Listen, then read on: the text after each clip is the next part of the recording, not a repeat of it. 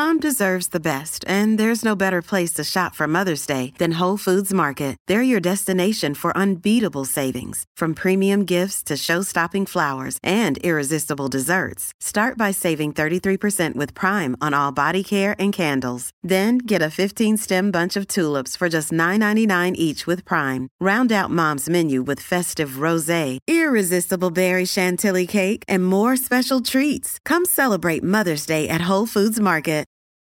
This episode is brought to you by Reese's Peanut Butter Cups. In breaking news, leading scientists worldwide are conducting experiments to determine if Reese's Peanut Butter Cups are the perfect combination of peanut butter and chocolate.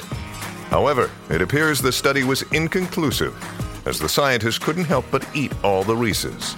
Because when you want something sweet, you can't do better than Reese's. Find Reese's now at a store near you.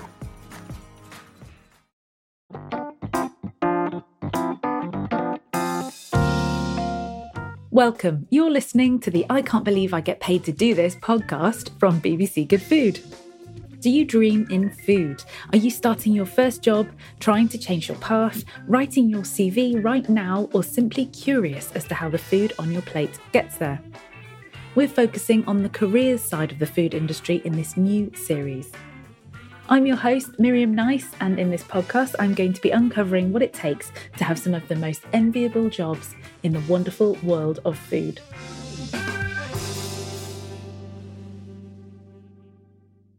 To kick us off in this brand new season, we're stepping into the shoes of the dream job of a chocolate taster. Yes, you heard that right. My guest this week is paid to eat chocolate, but is that really as dreamy as it sounds? Warm welcome to Jennifer, who is a chocolate taster. Thanks for joining me on the podcast. It's a pleasure. Thanks for having me. And let me introduce you properly. Jennifer, you're an international chocolate judge and founder of Chocolate Ecstasy Tours, the longest running food tour business in London. Is that right? As far as I know. 16 years now. Wow, 16 years. That's amazing. Yeah. I'm going to go back to the beginning, if I may. What did you want to be when you grew up? That is a good question. I am pretty sure I wanted to be an actress. Okay. If I can think of anything. I know that I had my own like pretend restaurant in my cubby house. And so I had plastic burgers and fries, and I made a menu and charged people fake money, but still. So I used to love baking and cooking, but I really didn't know. I knew that I wanted to do something where I got to travel and do interesting things, but none of the jobs that were offered sounded very exciting. So I think I liked actress because it sounded the most fun. Okay. And is the job that you're doing right now, would you say that's your dream job? Yes. It really is. I mean, there's other things I think I'd love to do as well. But I mean, if I could go back in time and tell my 12-year-old self that I get paid to eat chocolate, basically, and do it on my own terms. And it's, really amazing. I've done a lot of terrible jobs along the way. But it's all been worth it to get here. What was the worst? Can you tell me what was the worst one? Oh my God. I have cleaned toilets. I waitressed on Christmas Day, and like the ice machine broke. It was like in Northern Australia, so it was 40-something degrees. I have stood in minus temperatures at a festival checking tickets for cars. Lots of really unpleasant jobs. I don't know if you know of the Australian flower called Protea, which is like basically like they grow on branches. So they're really painful to cut off the tree. So I've done that in a 30+ degree heat with kangaroos and snakes and spiders and all sorts. So that was a very unfun job as well. But it was all to save money so that I could travel, and eventually save money so that I could start a business and then quit my real job so I had savings so that I could try and make it grow. So tell me what a chocolate taster does. Presumably you don't just eat chocolate and then that's the end of your day. Like what happens? Well, so the main part of what I do as a job is to run the tours, which these days I have a team who help to guide the tours for me. In fact, they do most of them. As I said, it started 16 years ago, so in 2005. And for the first year or so, I did all of them. And then I started to bring in people to help. And So a lot of my day is spent on admin, organising people and communicating with the places that we take them to. And so most of the chocolate I eat is for fun and kind of to make sure that I know what's going on in the world. And then a big chunk of the chocolate that I eat is to judge it for awards. So I judge the International Chocolate Awards, the Academy of Chocolate Awards, and several others. And so now that we're kind of not meeting in person so much, they're sent to my house to judge. I also give feedback to companies on their chocolate. And since June last year, I've been running online mystery tasting. So I eat on the chocolate tours along with everybody else, and I eat during the tastings with people. So the tastings have been so much fun. So I will talk about chocolate and have people guess what they're tasting. So guessing the percentage, guessing the ingredients, and then sharing things about how the process of chocolate from the tree to the bar is. So I've been doing lots of those for companies and team events, and then also for the public every month, and changing the chocolates each time. So we have people who come each month, which is really fun. I'll take a break over the summer, but they'll start again in September. Yeah, they look really fun. And tell me, so you're not doing this every day. Like, what's your 9 to 5? Is it 9 to 5, what you're doing? It's a bit more 9 to 5 than it used to be. So I used to have a 9 to 5 job and organised the tours and ran the tours in the evenings on the weekends, and would do admin on a tiny laptop as I commuted into work. In my other job, it was quite intense. It's hard not to just do 9 to 5. But since my phone crashed a year and a half ago, and so I never put my emails back on my phone, and that has helped. So my out of office does have my mobile number on it. So if it's an emergency, people can still contact me, but it helps me to try and stick to just working business hours. But I also do consulting for the food industry. So alongside running the tours, I used to work as a buyer and a food developer.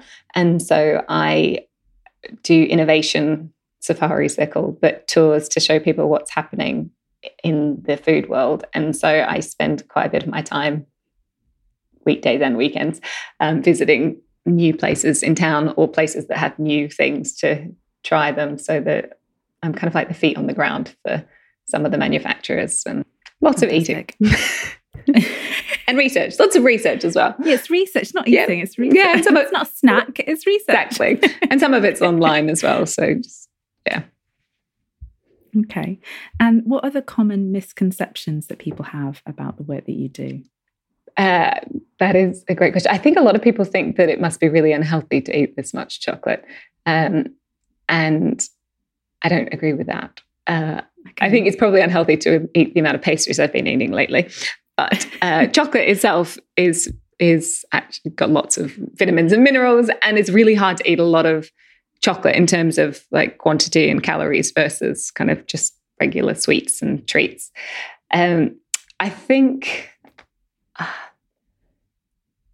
don't know, I think people probably have conceptions about what I do, but most of them are true, that it is really fun.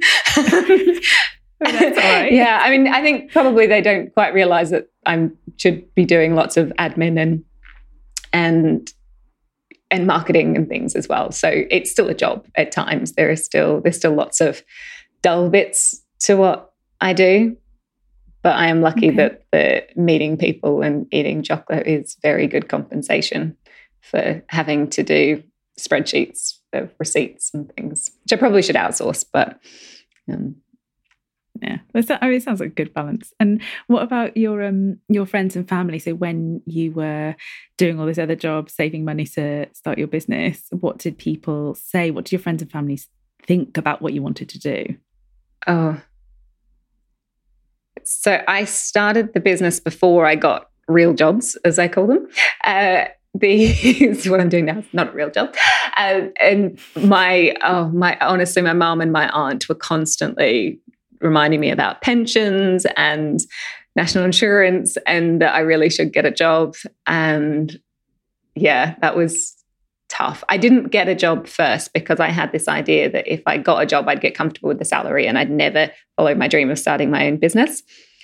In hindsight, if I was to advise anyone, I would say get the job first, even though it is hard to leave if you are comfortable. You learn so much working with other people, and that salary is that comfort is useful for kind of establishing yourself financially, building up a savings cushion. But just the experience and the connections you get working in a job are really valuable. And because I didn't have money or connections before I started the chocolate tours, it was really slow to grow. And that's why I ended up getting a full-time job alongside running the business, which made my family very happy. It was really hard to do both, but I'm glad I did, because those years of experience working inside big retailers allowed me to kind of have more gravitas for the other arms of what I do in terms of the consulting, which is it's more interesting for me to be able to do that as well as just the public tours. I like that I have more than one source of income. Of course, yeah. And in terms of, so you said having that experience in the professional environment, are there any other ways to get into this? Are there any other required qualifications that you needed? No, so interesting. When I started the tours, my idea was that I would find a chocolate expert to lead the tours. So I would just design the route and get the people to come along, and someone else would be the guide. And I couldn't find anyone because it wasn't really a thing then. Chocolate was still really new in fact, the whole food world has changed so much in the last 16 years. Craft beer and gin and all of the sort of boutique industries in food. And a friend suggested that I should really know about chocolate fully, even if I wasn't guiding them. So I went and spent 6 months reading every book I could get my hands on, talking to the staff in the chocolate shops. I attended quite a few tastings and went to chocolate fairs and festivals, and then felt like I could handle a customer who might know a bit about chocolate if they came on, because that was my biggest fear, of kind of having somebody who knew something about chocolate and looking like a fraud. So it's and then somehow I just kind of kept learning and I was afraid that when I started it would spoil my love of chocolate. I thought that if I made it into something that required me to earn a living from it, then it would take the joy from it. But I'm more obsessed with chocolate than I was 15 years ago. It's been so exciting to watch the industry grow and see all the people come into it. And I think with chocolate especially, because it's a very difficult industry on a high quality scale to make money from. Okay. And so everybody who comes into it does it because they really love the product. And that's really nice. Like, you have people who are genuinely obsessed with quality and passionate about improving the supply chain and all of the kind of the general industry overall, and because it's pretty ugly in the confectionery world. Yeah. Well, that's good. Yeah, so those stories are kind of really important as well, I suppose. And just tell us a little bit more about the tour. So you take people around different chocolate shops in London. Yes. Great. So it started with chocolate tours, and then one summer it was hot for 2 weeks in a row, and I think that was just after I'd quit my job to work on the tours full time, and I think I sold 2 tickets in 2 weeks, which is frightening. And so I decided to start an ice cream tour as well. And I also have a sweet treats tour as well, which is a combination of chocolate, ice cream, and baked goods too. So those are the 3 tours that we run now. I've had different ones throughout the years, but those are the 3, plus the online mystery chocolate tastings as well. The thing I think that surprises people about the tours is that we share lots of London history as well. So we talk about the products, so people learn facts about chocolate and ice cream. But as we walk in between the places where we're getting the tastings, there's also lots of fun London facts. So I like to think of it as a more delicious way to see London. Oh, lovely. Really nice. And so the owners, they know you're coming, yes. So they're there and you can meet them and stuff. Oh, that sounds great. That sounds really nice. And what about after work? So how do you unwind after a day of eating chocolate ice cream pastries? Like, yeah. That is do you need to? a good question. So when I used to have a full-time job as well as running the tours, I used to bake a lot. That was kind of like my meditation. Since having a child, don't bake so much. She's kind of my unwinding. So playing Lego and sandpits with her is kind of the activities that force me to be present and not think about work so much. But it's always been really hard because I genuinely love what I do.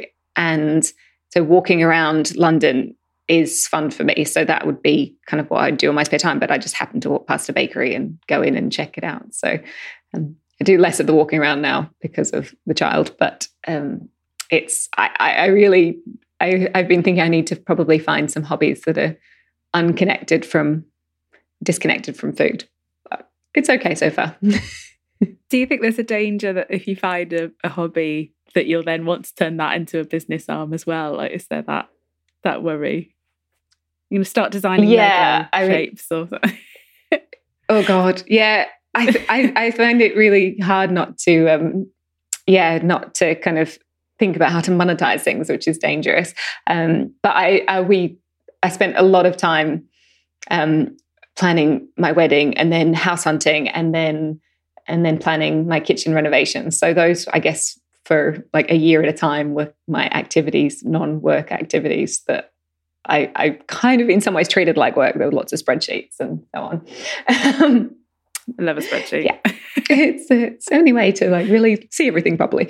I have tried. So we got given a piano. Like so many people want to give them away. Like you pay for the transport and that's it. And so I sometimes sit there and play scales. I can't play any actual songs yet, but that's been good as something that I have absolutely no interest in doing anything from an achievement perspective. Like I don't ever want to record or write songs or perform anywhere, but just the kind of meditative, like playing is good. I do yoga sometimes, not as often as I should, but I definitely could do with some more hobbies. I think it sounds good. But yeah, I know what you mean about doing something that you really love and then as a kind of hobby, and then when you start to do it as a job, you do change the relationship with it. But I'm really glad that it's you still love it. That's wonderful. Yeah, I mean, there are definitely days when I'd be like, I would rather be at home in bed than guiding a tour. But as soon as I get there, it's just it's really uplifting, especially when I have people who are really, which is most of the time, have people who are really enthusiastic and I like the best thing about what I do is that chocolate makes people happy. And so you spend a few hours with people and they just get happier in your company. and you're like, I did this. I was part of making their day better. And so that's really nice. That's lovely. For you, are there any specific things that you have to avoid? It's like downside, I guess, to like tasting. We work with sort of wine tasters who've had to sort of skip wearing perfume and things like that. Is there anything that you have to do when you're judging chocolate particularly, or not do? I don't wear perfume either. I very occasionally do if I'm going out somewhere and I feel like I should. But I'm really sensitive to smells, which is kind of funny because my parents they're not foodies at all. And I used to really complain as a child about this, like my dad's smoking or like my mum's perfume. I was always like, it's so much. And now I tease them that like, see, this is what I get paid for, my extra sensitivity. So I'm funny about wearing perfumes and things anyway. But I do have to be careful about what I'm eating before tasting. So I couldn't have anything that was too garlicky or too chili, and drinks that are too hot that might burn my tongue. But I mean, it's not nothing that's too dramatically affecting my day-to-day life. If you can leave us with a few things that you would suggest anybody serious about going into a career in chocolate tasting or judging or just working with chocolate generally, that they should really look at perhaps some books, reference material perhaps? What would you suggest? So I went and bought loads of books. My friend Dom, who has written a blog, he started his blog about the same time I started the tours and then became a chocolate maker. He wrote a book called Indulge Your Inner Chocoholic, which is a really good overview of the whole process of chocolate from tree to bar. There are lots of other really amazing books as well, but I would say that the industry is so amazing that if you're really serious about it, then reach out to some of both the chocolatiers and the chocolate makers and see if you can go and help them for a few days. I think they're very generous with their knowledge and their time. And personally, I find that to be the easiest way to learn. It would be a good idea to read a book before you go, so you kind of can have some conversations where you know a little bit about what you're saying. That I think would be really helpful. If you're interested in making chocolate, I recorded an introductory chocolate course with a company called Workshop, so workshop.app, which is from the perspective of somebody who doesn't make chocolate for a living. So it's very, very basic very accessible, I should say. It's fairly basic, but it's very accessible for somebody who kind of had to learn and doesn't do it on a day-to-day basis. And then visiting the chocolate fairs and festivals as well when travel is easier. The Salon du Chocolat in Paris is amazing. If you want a nice tropical holiday, the Grenada Chocolate Festival, and then you can actually see the farms and talk to makers and manufacturers and attend talks and things. So those, for me, I like that kind of experiential learning more than just books. And books can be a challenge because some of them have outdated things. So there's a lot of things, like they used to think there was only 3 varieties of cocoa. They used to think that chocolate kind of started in Mexico. And a lot of books still say those things to be true, which they've been, knowledge has moved on. So, it's good to speak to people who are in the industry, I think. And do lots of tasting. Buy lots of bars of chocolate and see what you like and compare them as well, which is why the festivals and fairs are good. You get to try loads and loads. Oh, that sounds really great. So, read lots of books of different eras of books as well, so you can kind of cross-reference what's new information.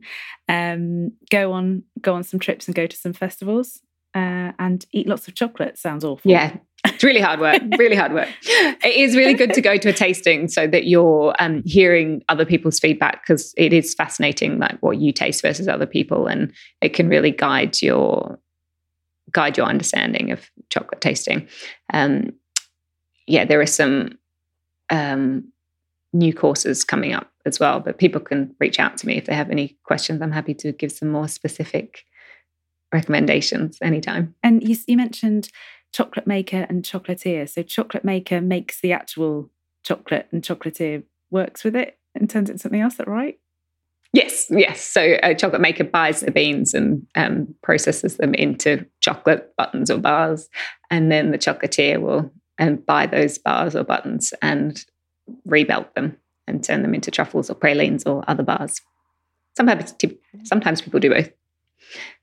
But a lot of the time it's separate. And then the cocoa farmer obviously grows the trees and produces the beans, or harvests and processes the beans. Okay, so is there anything else anyone needs to do? It's a pretty extensive list. Join me on a mystery chocolate tasting or a chocolate tour. Those are good ways to learn as well. But they're very fun ways to learn. Amazing. Oh, thank you so much. Thank you, Jen, for joining me. Next time I'm going to be finding out about another dream job in food. But in the meantime, please look out for the bonus episode with Jennifer. So if you do fancy a career in chocolate tasting, on Saturday there's going to be a bonus workshop where you can learn some essential trade secrets. Thank you so much. Thank you for joining us. Thank you. You've been listening to the I Can't Believe I Get Paid to Do This podcast from BBC Good Food, hosted by me, Miriam Nice. Join me next time as I uncover another dream job in food and drink.